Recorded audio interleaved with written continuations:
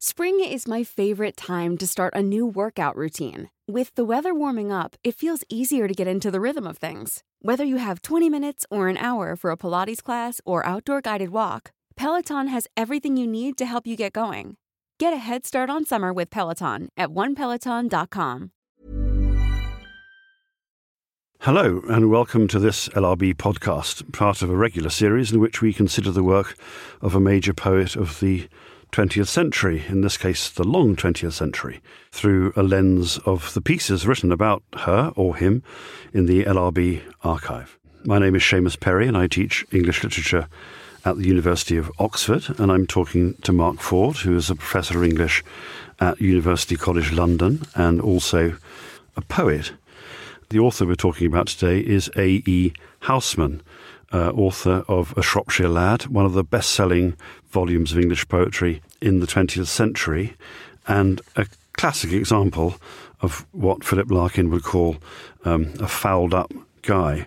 But, Mark, can we begin by saying something about his background? He's born in 1859, isn't he? Yes, born in the middle of the Victorian period, and A Shropshire Lad is published in 1896, so it is the long 20th century, as you say, but it didn't really become extremely popular until the 20th century. But Housman's came from a fairly prosperous background. His dad was a solicitor, though he then became an alcoholic. Not such a good career move. And he was the oldest of 7 children. And it sounds like a fairly idyllic family in which to grow up until the age of 12, when his mother died.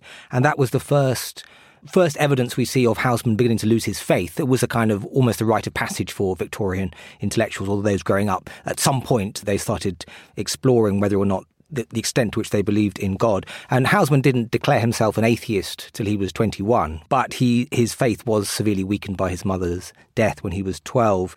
But the family they were all very talented, and he was particularly talented as a classicist at school. He won all the prizes going. So he's a Worcestershire boy. He's not a Shropshire boy. Not at all. The whole Shropshire thing is a kind of myth, and he was always amused when people went to Shropshire and tried to find the places. I think Willa Cather went there and was delighted to find all these places in Shropshire, and she threw away her guidebook when she went there. But actually, it was from the guidebook that A. Housman had quarried his details about Shropshire. So the Shropshire that we'll come on to in a few minutes, that is the landscape of A Shropshire Lad, is, as Housman himself said, an imaginative space. It's not in any remote way a topographical space. Yes, and it's actually a fairly generic English countryside. It hasn't got the particularity or his history, say, of Hardy's Wessex, and that would be a sort of an interesting comparison, that his Shropshire is much more connected to an England of the mind, a kind of concept of Englishness and of a lost and vanishing Englishness.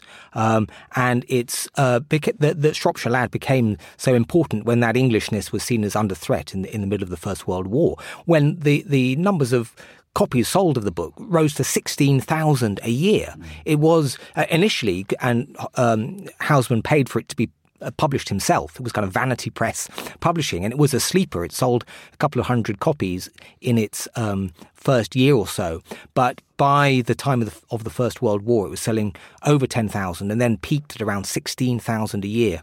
And soldiers would go into battle with A Shropshire Lad in their kind of tunic pockets. OK, but so before that happens, he leaves Bromsgrove School and goes to St John's College in Oxford. He's a very starry, brilliant, prodigious classicist. He gets a brilliant result at his first public examination in Oxford, and everything looks set to be a stellar undergraduate career heading for a fellowship in an Oxford college, and then it all goes wrong.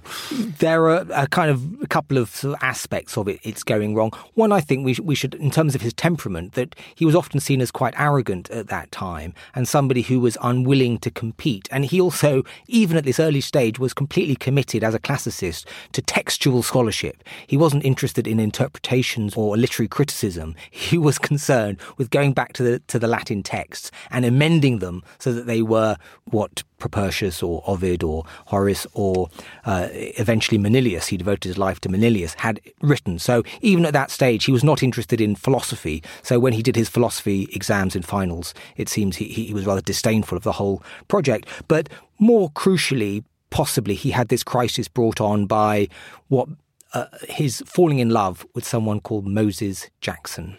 Yes, and can you tell us something about Moses Jackson? I mean, there's no absolutely direct kind of reports of what he was like, is there? But there are some certain sort of hints and tips that come through from contemporaries. Yes, Pollard, who is a friend of Housman's, called him lively but not at all witty, and he was also called a perfect Philistine. I suppose the kind of interesting thing about Housman's obsession, infatuation with Moses Jackson, which lasted for the whole of his life, was how utterly unsuitable Moses Jackson was in every single way. He was heterosexual, he was not interested in poetry or arts particularly, he was good at rowing, he was quite a sort of jock, and he was a scientist. He was, ended up a sort of teacher of science in various schools.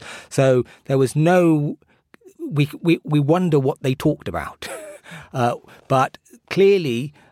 for some, the psychic configurations that made Housman absolutely devote his life to Jackson and see his life as somehow shaped by his failure to be with Jackson, his rejection by Jackson, was the dominant narrative of his life, certainly as it's told by his poetry. Yes, there's a great story, isn't there, of the old Housman being visited by someone in his rooms in Cambridge, and there's still a photograph of Jackson hanging above the fireplace, and the visitor says, "Who is that?" And Housman says, "That's my friend Jackson, the man who had more influence on my life than anyone else, even though they didn't actually have much time in each other's company for most of their life." Well, they did. They lived together. They had two spells of living together. One was to go back to Oxford. In his last year at Oxford, he and Jackson lived together. And Housman, who had been on course for the top first in classics and a career as an academic teaching classics at Oxford, failed altogether.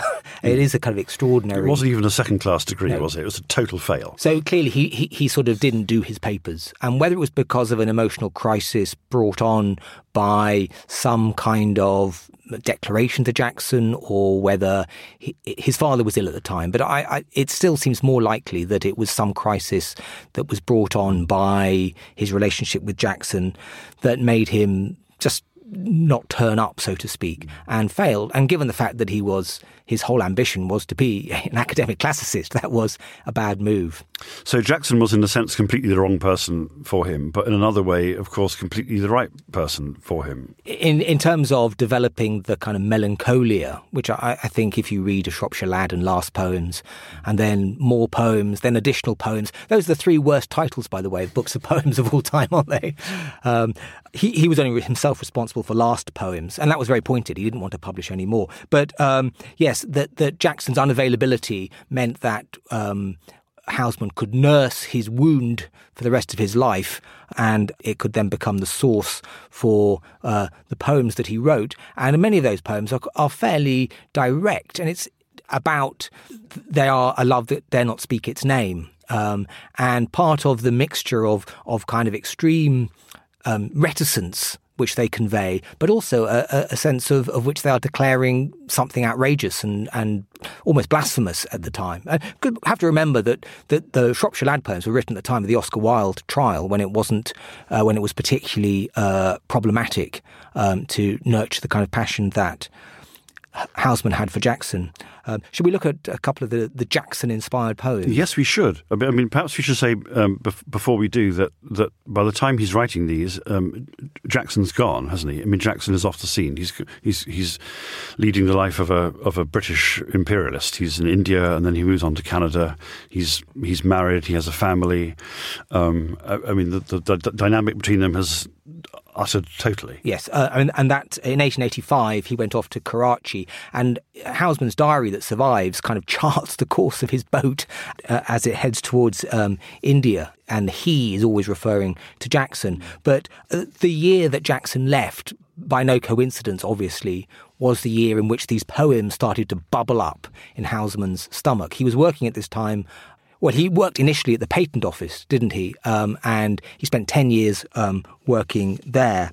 And it was while he was living in Highgate and taking walks on Hampstead Heath that these poems, as he put it, would bubble up in him, and the stanzas would come in an involuntary manner.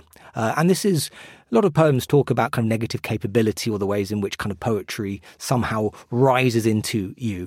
But I think Housman is the most extreme example of the passive poet. I guess you could contrast him with, say, W.B. Yeats, who's the most extreme example of the active poet. I will arise and go now, and so on. Housman and Yeats, in that sense, are kind of antitheses to each other. For Housman, there was no sense of trying to be a poet. This poetry came to him in an involuntary way, as he tells it, and there was nothing he could do about it. And most of the poems, he suggests, arose unbidden. Occasionally, he would have to kind of write one with the brain rather than one that emanated from the pit of his stomach.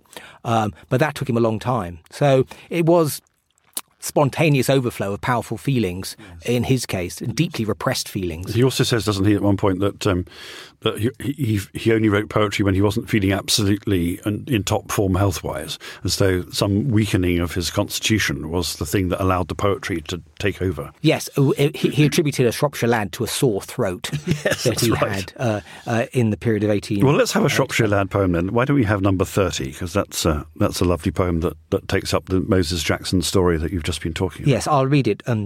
Others, I am not the first, have willed more mischief than they durst.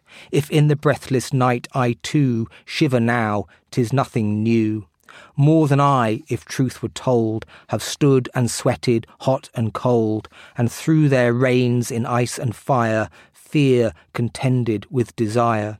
Agued once like me were they, but I like them shall win my way, lastly to the bed of mould, where there's neither heat nor cold.